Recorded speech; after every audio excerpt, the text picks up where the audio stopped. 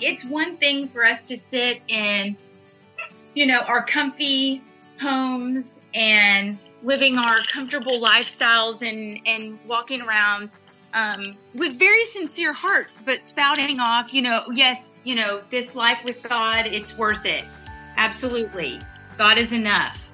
It's another thing when my dad is sitting across the table or sitting in the room with a person and they've just had to feed him or, help him get a drink or really help him with anything, move his hand around, move his head around. And in that place, he says, God is enough. He says, God is enough. Wow. Today, it's episode 90 of the God Center Mom podcast with me, Heather McFadden. And today I'm chatting with real life friend, prayer mentor, a gal who's guiding me in Holy Spirit living, Amanda Wilson. She's sharing her faith journey, how a diagnosis her dad received of ALS started her down a path of knowing God in a new way, and how watching her father as his body has kind of stopped working in the way we expect it to work, he has become closer to God in a new and exciting way, and just shows us that we can experience joy outside of our circumstances. I know you're going to love everything Amanda has to say. Let's get right to it. Here we go. Hey, Amanda, welcome to the God Center Mom podcast. Thank you, Heather. It's good to be here. Yeah, talk to each other, right? Right, exactly. Amanda, I'm so excited to get to share you with these people who listen every week faithfully, because you're like key to where God's taking me right now. I don't know if you know that. But I did not know that. You are. So now you know. Now you know. And before we get into a great conversation, can you introduce everyone to your family so they know more about you a little bit? Absolutely. My husband and I have been married for coming up on 16 years now at the beginning of January. Nice. And his name is Eric. Mm-hmm. And then we have 3 girls. My oldest, Ainsley, just turned 13 last weekend. Awesome. And then we have twin girls, Bryn and Emma, who are coming up on their 11th birthday. Wowzas. Teens. You've entered teendom. Yes. And you homeschool them, right? Yes. We are starting now our 3rd year of homeschool. An adventure that I will tell you I never thought that I would be on. There's a lot of people, when they say they homeschooled, they'd be like, I never thought I'd do this. And right. But I really mean it. Yeah.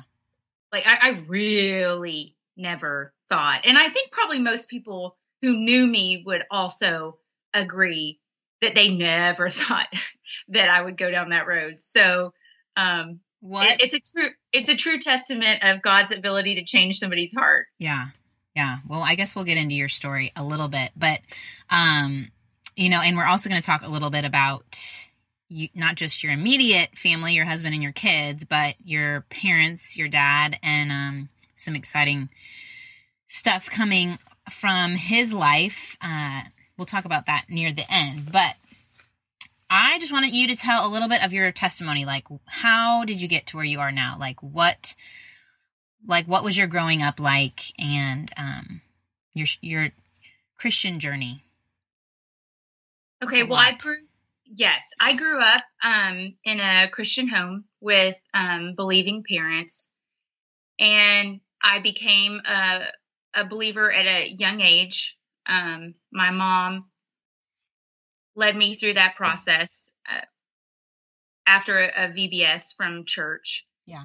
And for me, it became a way of life that was based upon right and wrong, and trying to do the things that I was supposed to do in all honesty, to make God happy. Yeah. That became the goal. Yeah. And so, I know there was a transition, as we've all heard, of a child going in from their parents' belief and then it becoming their own. And for me, that really looked like just continuing to try and follow the rules. I was a rule follower through and through, and felt like it was my role in my family to make sure everyone was happy, to be the people pleaser. And I think I really took that into my relationship with God as well, in that trying to please him. Yeah. And it was less about my heart and what was going on there, and it was more external about what I did. So when did you recognize that that's what you were doing? What was the turning point for you?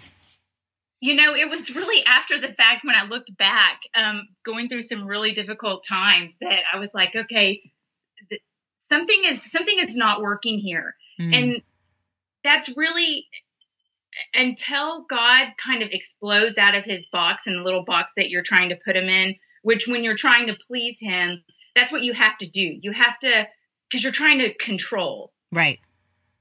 Because the goal becomes, okay, if I can make him happy, then I can earn this gift that he has given, and somehow earn grace that though in its very definition, we know that you can't earn grace, but that still becomes what you're trying to do. And so you've really moved yourself to a control.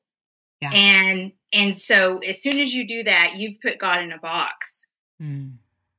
And I went through a difficult time in college, and my husband and I, Eric, got married when I was in nursing school, and it's when I found out that my father had a terminal illness and nothing could be done. And suddenly I turned my eyes to God, and I was like, how can this be happening? Yeah.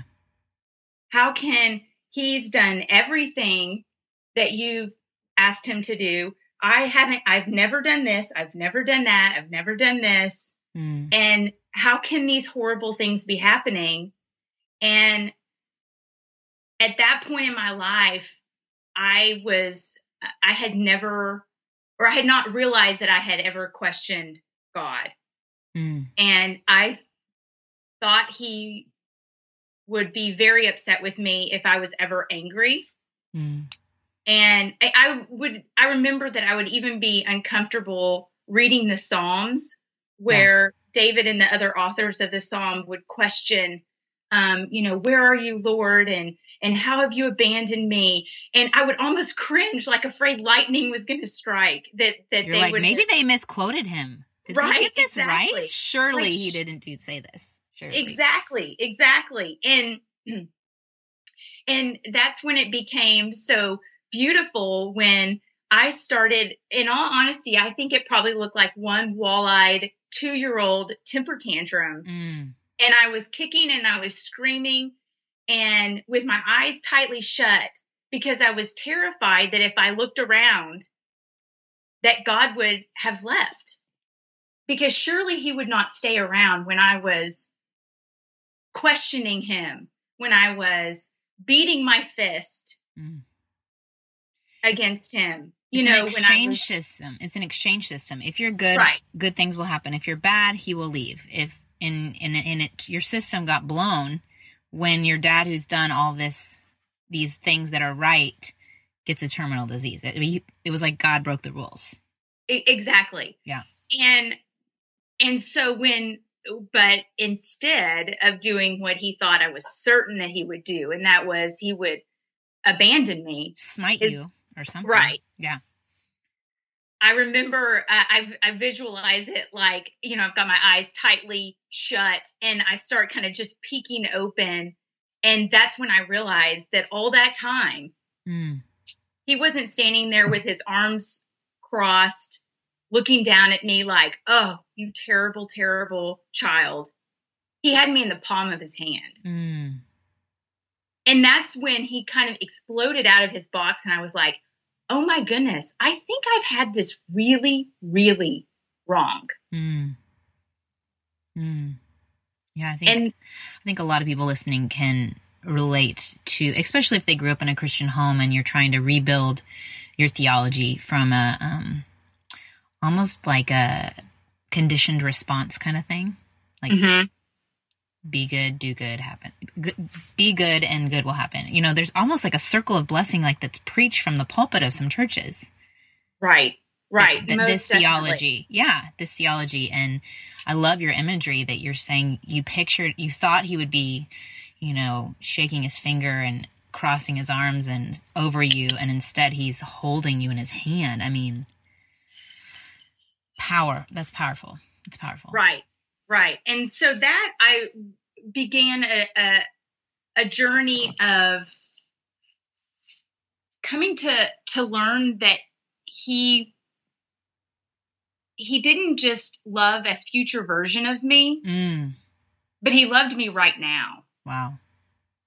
Which was hard for me to get a grasp on. And so probably over the next, probably 8 years from that time, he took me down a journey of learning a great deal about him from a standpoint of, at that point, I knew a lot of facts about him. I had a lot of knowledge about him, but I didn't really know him and who he was. I just knew a lot of facts about him. Yeah. And so we began to learn and discover who he is. And I remember a pivotal time that I was really struggling when the girls were little bitty. Had a difficult time as a mom with little ones. And I wanted desperately to be a mom that I thought that they deserved. And I felt very lacking in that department. And so I remember running one morning, and I was coming to the top of a hill, and the sun was just coming up. And I felt like he laid on my heart in his words, and he said, I made that just for you. And I remember stopping in my tracks, kind of like, what? And he said, I made that just for you. And he said, you have a very wrong view of me. And which, you know, coming from a person who, I've read scripture, surely, I don't know, I don't have it wrong. I have chunks memorized. I've got chunks memorized. Yeah. Right. Yeah. And I was so desperately trying to do it right. And I was like, oh, no. And he goes, really and truly, Amanda, it's because you have a wrong view of yourself. And until you have an accurate view of yourself, you cannot know and have an accurate view of me. And so that also began a journey of learning who I am and who he created me to be. So not just, you know, you went from knowing about him to knowing him, but then really knowing your identity in him. Correct. Yeah. Wow. Okay. So keep us going. So if someone's jiving, if they can identify themselves with any part of your story up to this point, what took you to the next level to figure out your identity in him? Well, luckily several tools, came my way. And about that time, I was given the book, Captivating by John and Stacey Eldridge. Oh yeah. Oh, I had forgotten about that book. That is a great book. Yes. And so shortly after that experience with God, I began looking at that and then also working through some Celebrate Recovery. material. Is it a program just like in Dallas area, or I know that's at other churches? Okay. It is. It's nationwide. And is it called Celebrate Recovery everywhere? Yes. Okay. And it's like a 12-step program for, anybody. Honestly, all of us, really. It is. It is honestly for everyone. Yeah. Yeah. There are addicts and there's, right? Yes. It's anyone who is struggling, which I think classifies everyone. Yeah. We all fall short. Yeah. And I think it's a program where you really can learn about yourself, and it has a way of kind of walking you through that. Mm. And you learn, and it really focuses in on more than just, okay, the life is happening and I'm responding to it, but about learning about yourself and why you're responding to things in the way that you are responding. Like why do you get an anger response? Why do you have a need to comfort yourself in that way? Why, that kind of thing? Right, exactly. Yeah. And for me, that through that people pleasing of, okay, what is going on here that you think that you can make every person in your life and every person that you meet, every person you drive around and all the cars around you, that you can make them happy. Yeah. And, shedding some light on the insanity of that thinking.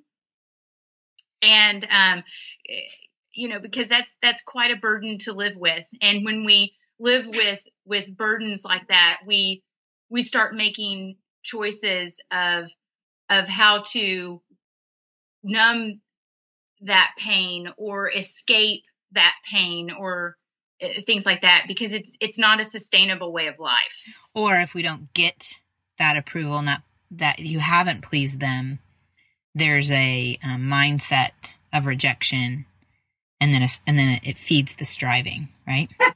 Right, exactly. Yeah. Hey, buddy. It's a vicious cycle.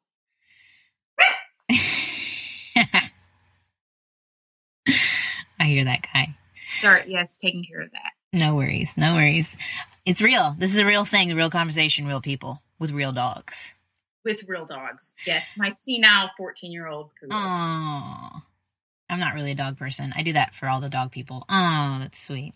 To please them. No, I totally get that. And we could probably have a whole episode on how do you conquer people pleasing, but probably the core root of it is probably a core root for a lot of people and other things that come out of that, right? Absolutely. And the core root there is typically shame. And believing a lie about who you are. It all goes back to identity. Yeah. It's all attacks on identity. Usually addictions are a whole slew of things, because that's great. Satan's attack. He wants to attack our identity and feed us lies about who we are and who we were created to be. Even the who we were created to be, because we're not done yet. Done yet. Yeah. No. Yeah. And not to be discouraged. Well, this is how I am. Always gonna struggle with this. Mm-hmm. And maybe you can walk into that victory a little bit. I think even the step of admitting that you would need to go to a program to work on a specific area that's a humility step, right? Oh, absolutely. Yeah. Absolutely. Because you walk in and it's really usually a struggle or a pain that gets you into the front door, that you get to the end of yourself. Yeah. And you're like, okay, I've tried everything that I know how to do. Mm-hmm. And I need new tools. Yeah. I need some help. And so that's what gets you into the door. And then it's what God is able to do as you open up your hands and allow him to work in your life that keeps you coming back. You start seeing change. Exactly. And there's a lot of accountability there, right? Most definitely. and a lot of it becomes a safe place. And that was a very new concept to me, of being safe and learning. I learned how unsafe I was. Wow. As a person. That's a good point. Because thinking that I could justify everything, if I felt like the end goal was whatever I thought it needed to be. And if I'm trying to get something out of a relationship and constantly making it about me, then that makes me a very unsafe person. Wow. Yeah. That takes some awareness. That takes some awareness for sure. Okay, so you go to Celebrate Recovery. Then there's steps, and you have to work your way through the steps, and sometimes people don't get all the way through, right? Or not? Am I wrong on this? You can totally correct me. No, I think do a lot of people like they don't, like they step maybe away and do not finish? Oh, I think so. Most definitely. Yeah. Especially when you get to step 4, where it's a lot of self-reflecting and really digging in to hurts in your past, and because you look at not only what has occurred to you from other people, but also your role in it and things like that. And once you get to that point, I mean, it can get a little bit dicey, a little bit sticky, and it's something I've worked through the steps multiple times, and I think I've told you before that I learn things usually the hard way, and I'm a slow learner. And so I went in thinking, okay, I'm going to do this once and then I'm going to be good to go. Yeah.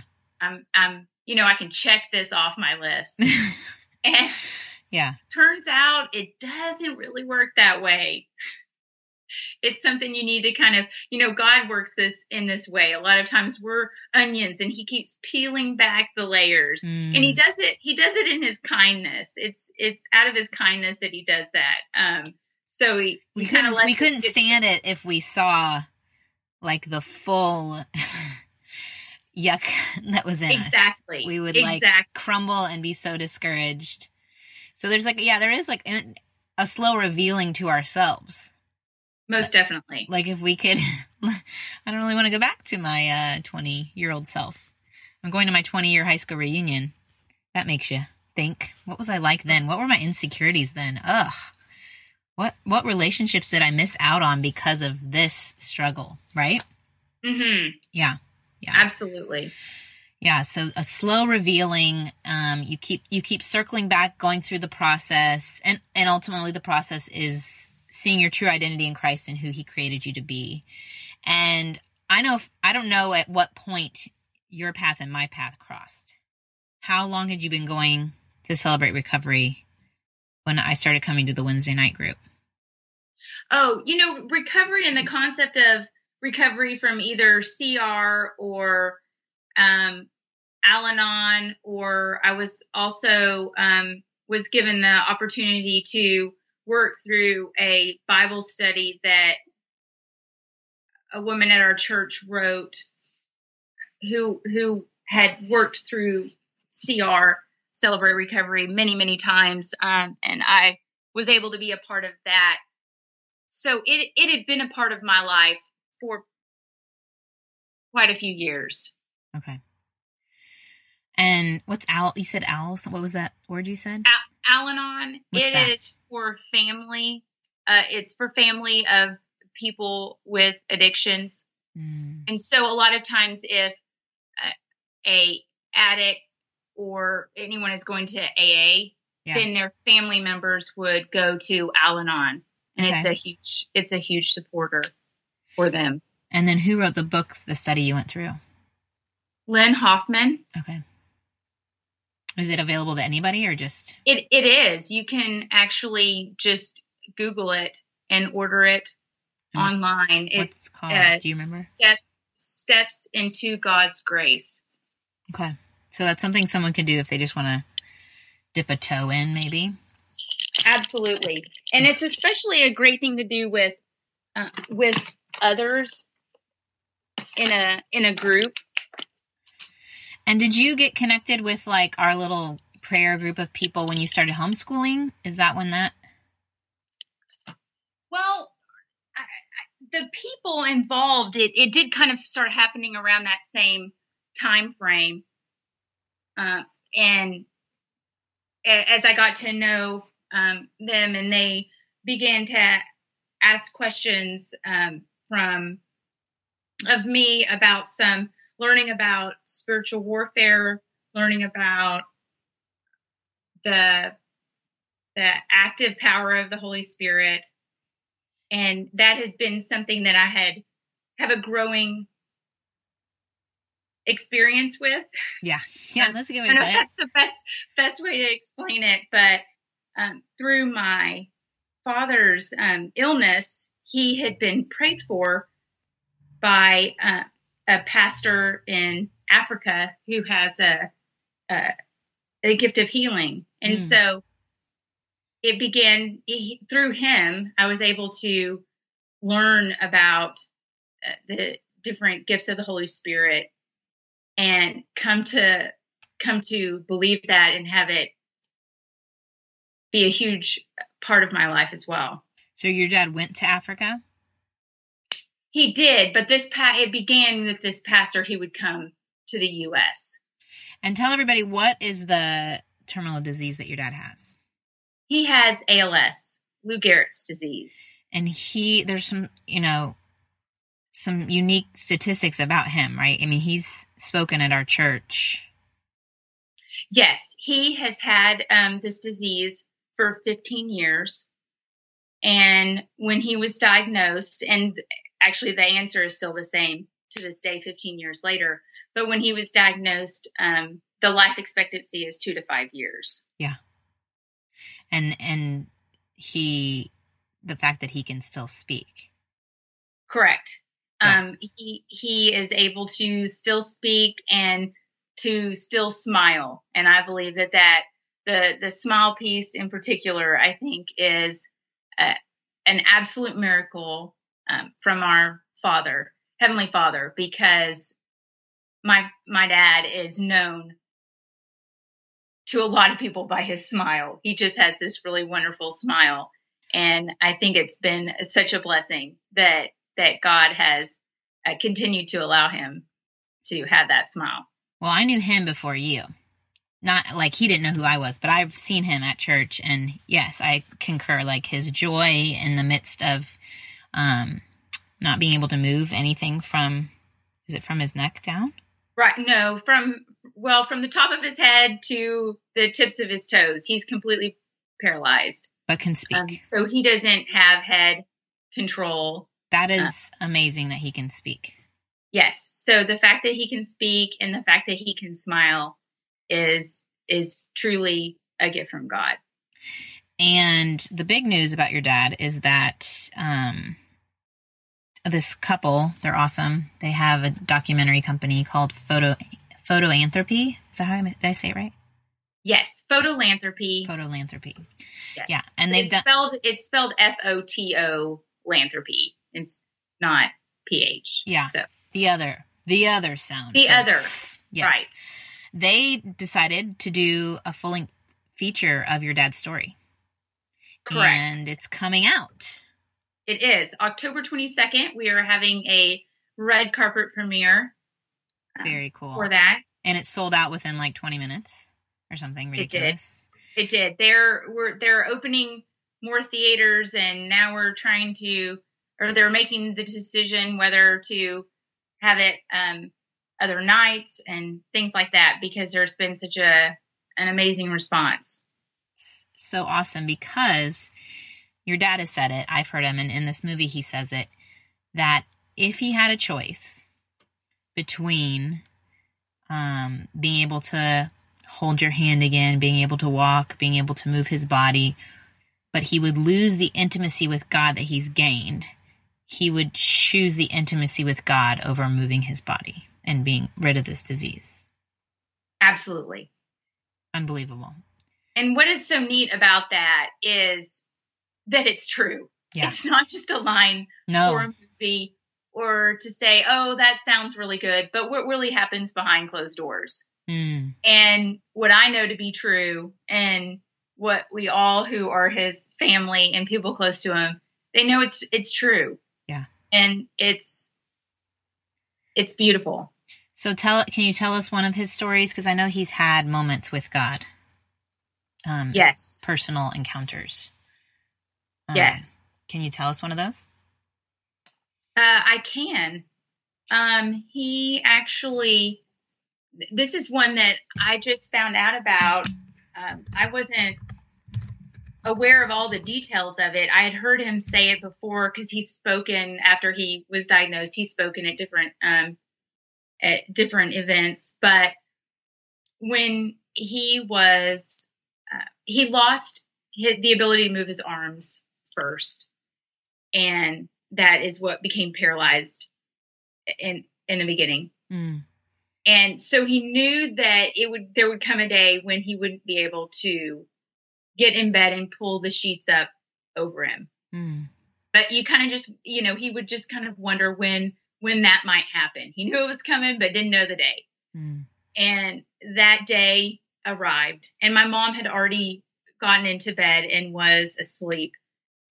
And he got in bed, and he went to reach down and grab the covers, and he couldn't pull them up. Mm.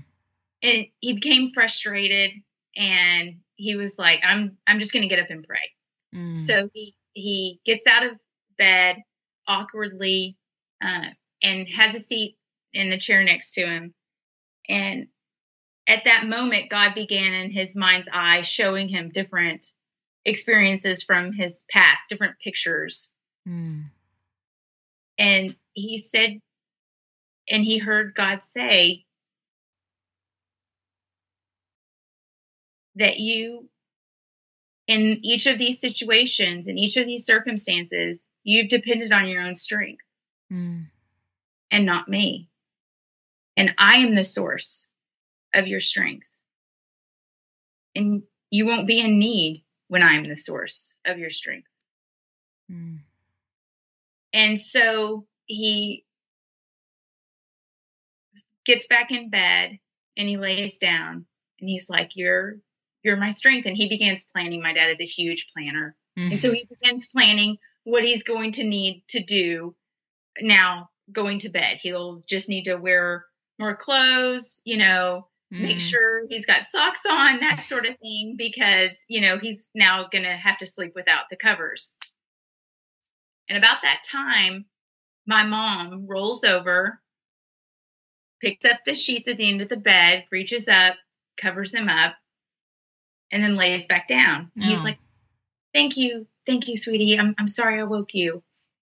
So in the morning, he apologizes to her for having woken her up, but thanking her for pulling the sheets up. And she said, what are you talking about? Mm.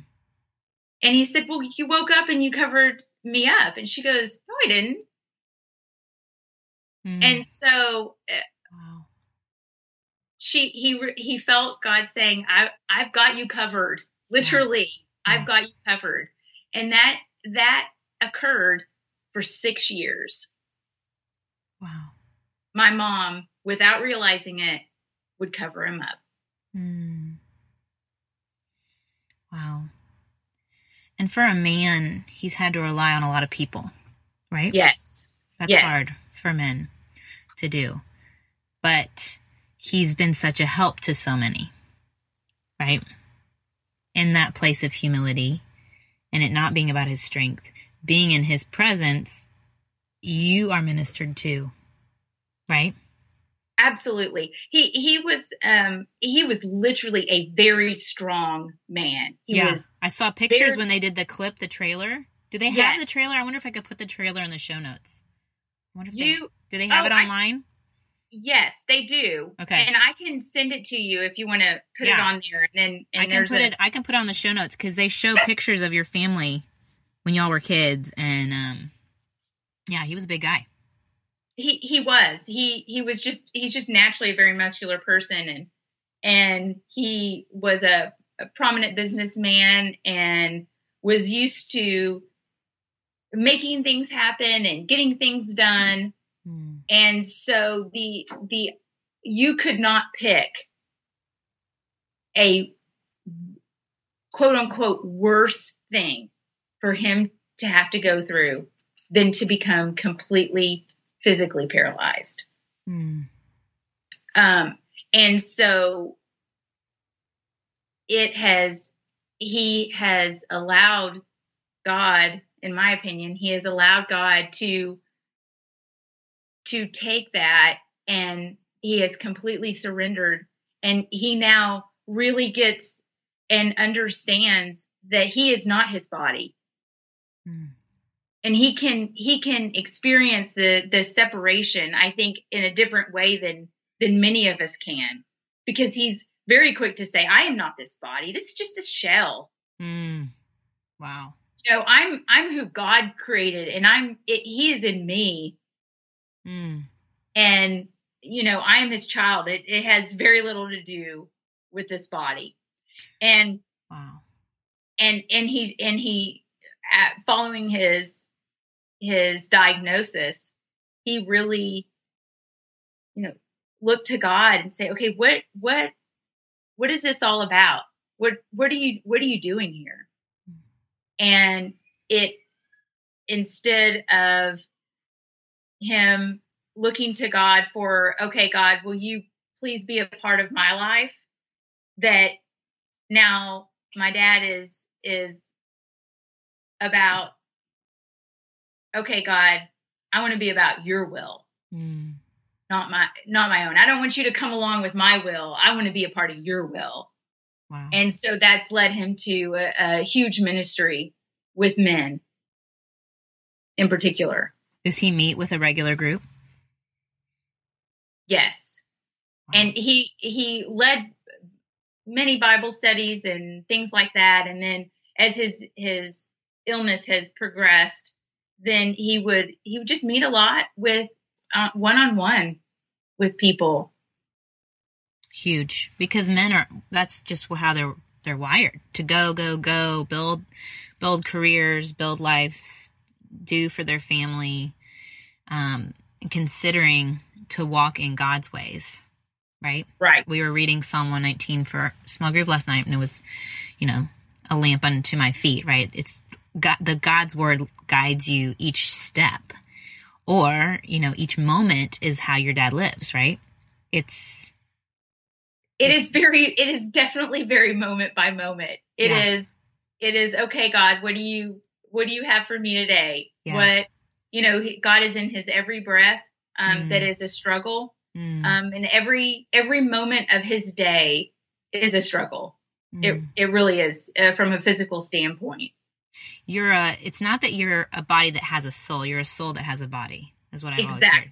Yeah. Exactly. And so he, in that sense, he is very excited about the hope of what will come of being rid of this particular body. Yeah.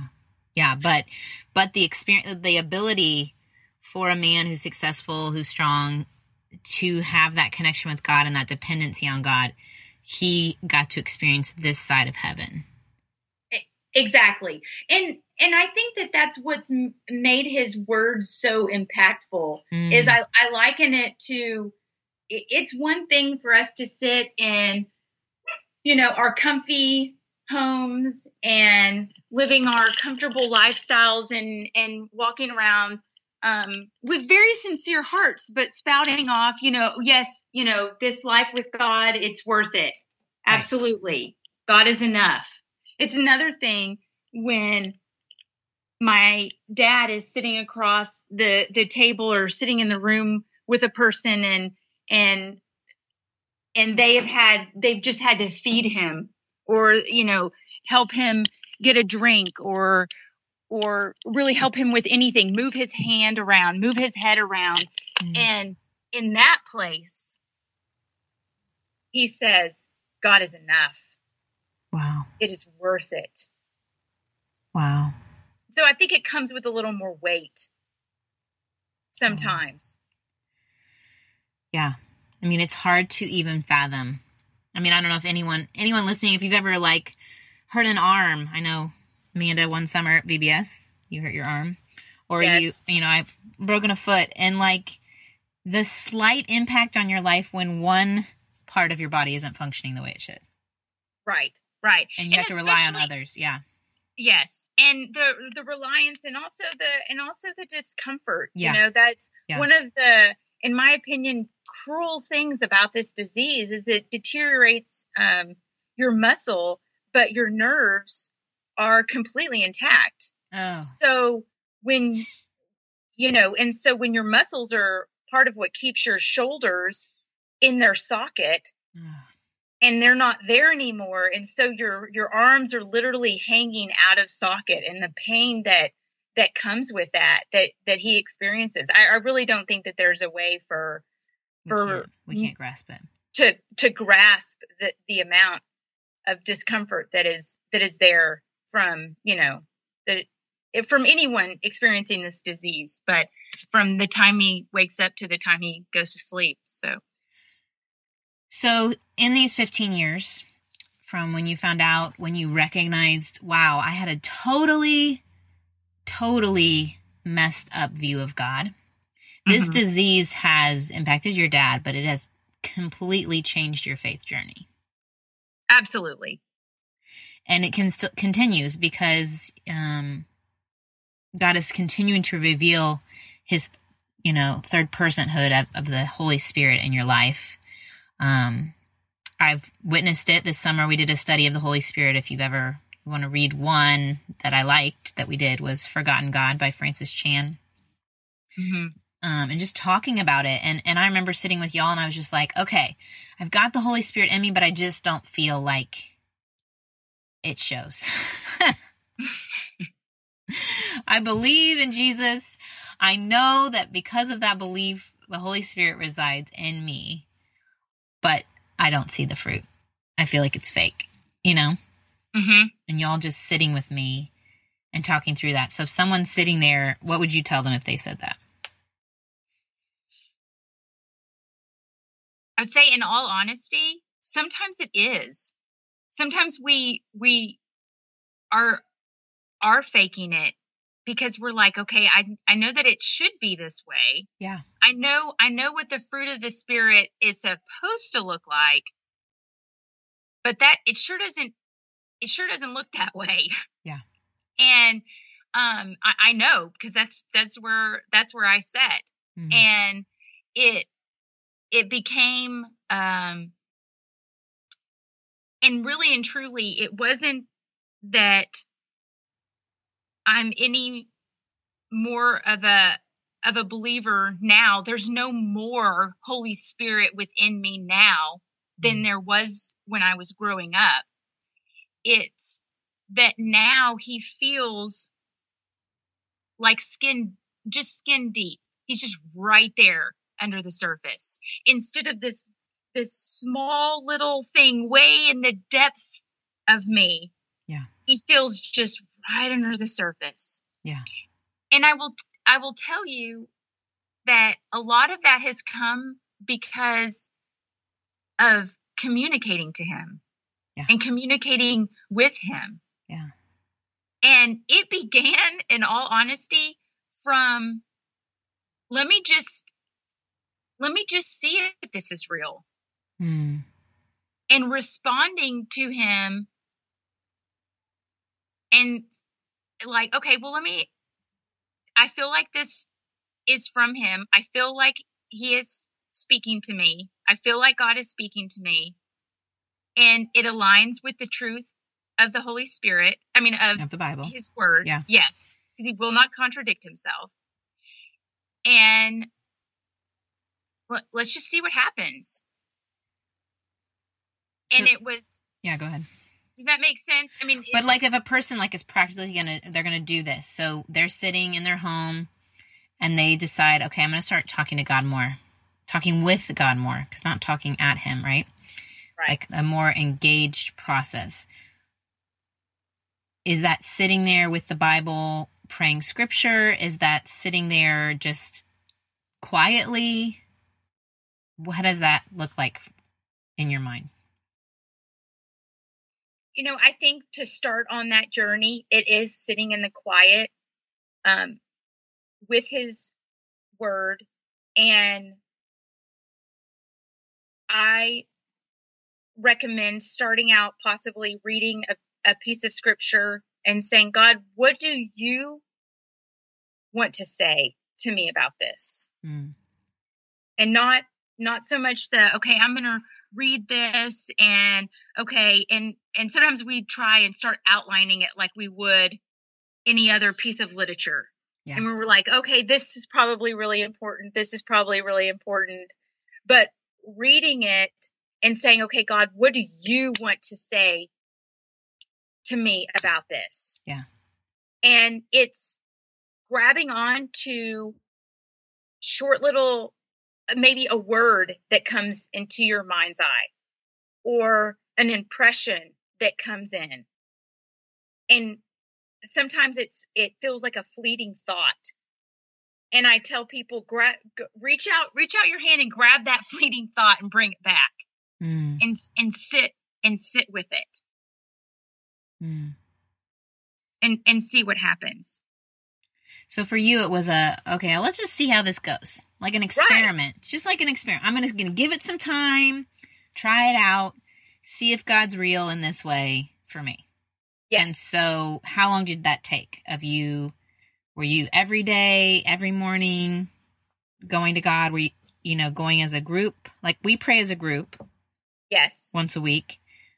Was that part of you learning to see if he was real, or had you already kind of established that when you started? I had already established that. Okay. But it really began probably for me in that prayer experience with the pastor who I referred to earlier, and seeing him and how he would respond like he was hearing from the Holy Spirit, like right there. Yeah. Like right then. Yeah. And the joy, it was really the joy in him that I saw. And I was like, okay, now something's different here, because I approached life kind of, especially when things started getting hard, I really approached life like I was white knuckling it to heaven. Yeah. Like, okay, here it is. It's hard. It's tough. We're just going to suck it up and do the best we can and wait for heaven. Right. Yeah. And so it wasn't about this relationship. And he had this active relationship with God right now of what I kind of had only pictured about was for heaven. Yeah. And so I was like, okay, what is up with that? So it really was an experience of, is this because he's this healing pastor from Africa? Or could this be true for me? Yeah. Like this, because for me and how I was raised and stuff, that was straight up crazy. Yeah. No, the charismatic movement in the 80s was the crazy church. Right. The people, the friends, and no offense if someone's listening and that's their belief. I mean, I just think that as a church community in general, our churches, I think there was a big fear because there's a swinging some ways. And I know Bruce talks about in the 80s, his mom and dad went to a church one week and they were worshiping banners. Like they were dancing up and down the aisles and there were banners and everyone was praying to the banners. And they were like, well, I think we're done with this. And so I think there's some fear that, maybe this is just for crazy people. Like, right. But I think what I liked about what you said is that there was a person who showed you. Yes. By being themselves. Right. And I saw that and I was like, what would life be like for me if I had that? Yeah. Because that man is not white knuckling into heaven. Yeah. He is enjoying it right now. And it was in one of my times of prayer with him, and I raised my hands. We were kind of worshiping, and this is me. I'm coming from a place where, when new worship music was new versus hymnals, Yeah. Oh, yeah. And people, I could maybe if it was a really good song that I liked. I could maybe get my hand up to shoulder height, and like that's at the waist. Kind of like at the waist. Right. Yeah. Yeah. Palms up exactly. at the waist. Yeah. Exactly. And then if someone looked at me in that direction, I'd have to put my hand down. So that is where I'm coming from here in this, at that moment. And so at this point, he asked me to raise my hands. And so I raised my hands up, and then we continued praying and things. And after about, I stayed that way for 45 minutes. Wow. And my arms were not tired. Wow. And, I had, how I was raised is all of the stories of the Bible are absolutely infallible and are true, but that was then, and the Holy Spirit does not work that way now. That's how I was raised. And so this was my first experience of, maybe he's the same Holy Spirit now that he was then. And, and so I really did, like you said, I went home and I was like, okay, I got to try this out. Yeah. And that's when, and it's been a long journey. And it's been somewhat slow, but it did. He has taken on the going from it was kind of about, I knew about the Holy Spirit, but I didn't know the Holy Spirit. Yeah. Yeah. Yes. And if you're listening and you're like, I would love to have that joy, I would love to have that experience, then I would suggest looking around maybe next Sunday or in your community faith, that look for someone where you see that, or their heart and they have that kind of intimacy with the Holy Spirit, and just say, hey, would you meet with me once a week, once a month? I mean, I would start somewhere, because for me, it was coming to the Wednesday night group out of a place of, I'm not getting filled anywhere in my life. I'm pouring out. And I just need a place where I can just be, and no one's expecting anything out of me. It's just me and God and people, but we're not talking to each other. We're just talking to God. And then I go there and I hear Amanda praying, and I hear our friend Chris praying, and, our friend Paige. And it's just like, and Curry, and I'm just, by witnessing how they're experiencing God, it encourages me to, like you said, give it a try myself, to the point where I can have that time with God in my home on my own. And it's pretty great. It's pretty great to be like that with God. It really is. And I will tell you, I think it looks unique. Yeah. For each person. Yeah. I can not say this or encourage you enough in this, that the fruit of the Holy Spirit, the fruit of God, is exactly what it says in Scripture.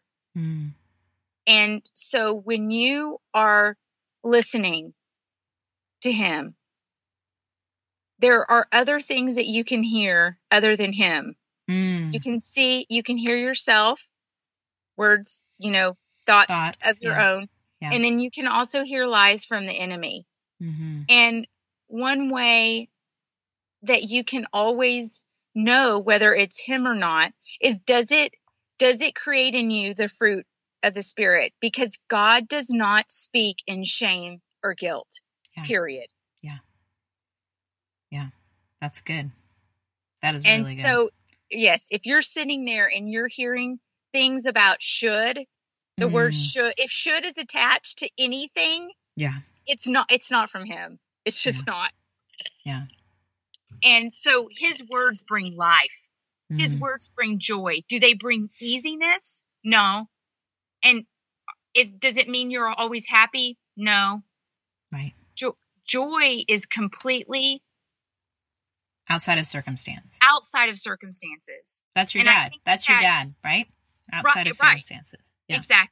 Exactly. And so when we want to focus on circumstances, and I've gotten trapped in this many times of, okay, if my circumstances will just change, Right.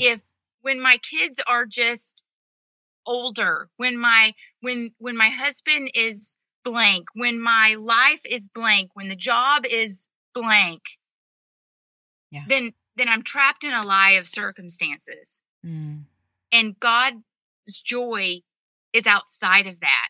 And he wants to bring joy into those places. So good. I love it. I think that's what we'll call this. Joy outside of circumstances. That's what this is. That's Amanda.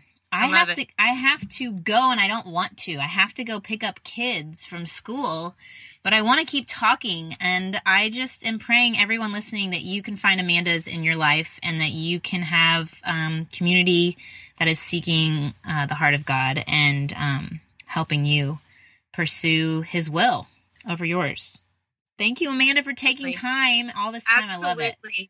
Thank you, Heather, so much. And we didn't say the name of the movie that you're doing. Oh, the movie is called The Luckiest Man. Yeah.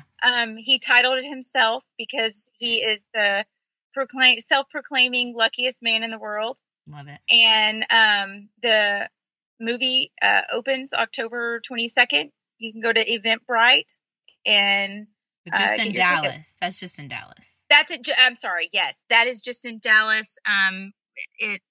Hopefully it won't stay in Dallas. Yeah. But that is where it is now. And then a book will be coming out in the next few months. That's exciting. Yes.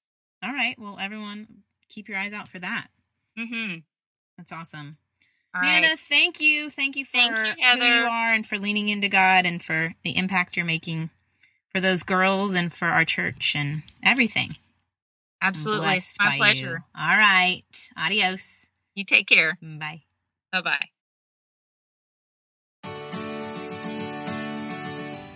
I hope you enjoyed this episode of the God-Centered Mom podcast. If you're looking for more resources on how to replace me with he, go to godcenteredmom.com. That's where you'll also find show notes with any links mentioned by our guest. I want you to really understand and know that God is just as present while you are washing dishes at your kitchen sink as while you are worshiping Him in a church pew. He sees your service to your family and He is pleased. As it says in Zephaniah 3:17, the Lord your God is with you. He is mighty to save. He takes great delight in you. He will quiet you with His love, and He will rejoice over you with singing. Have a great day.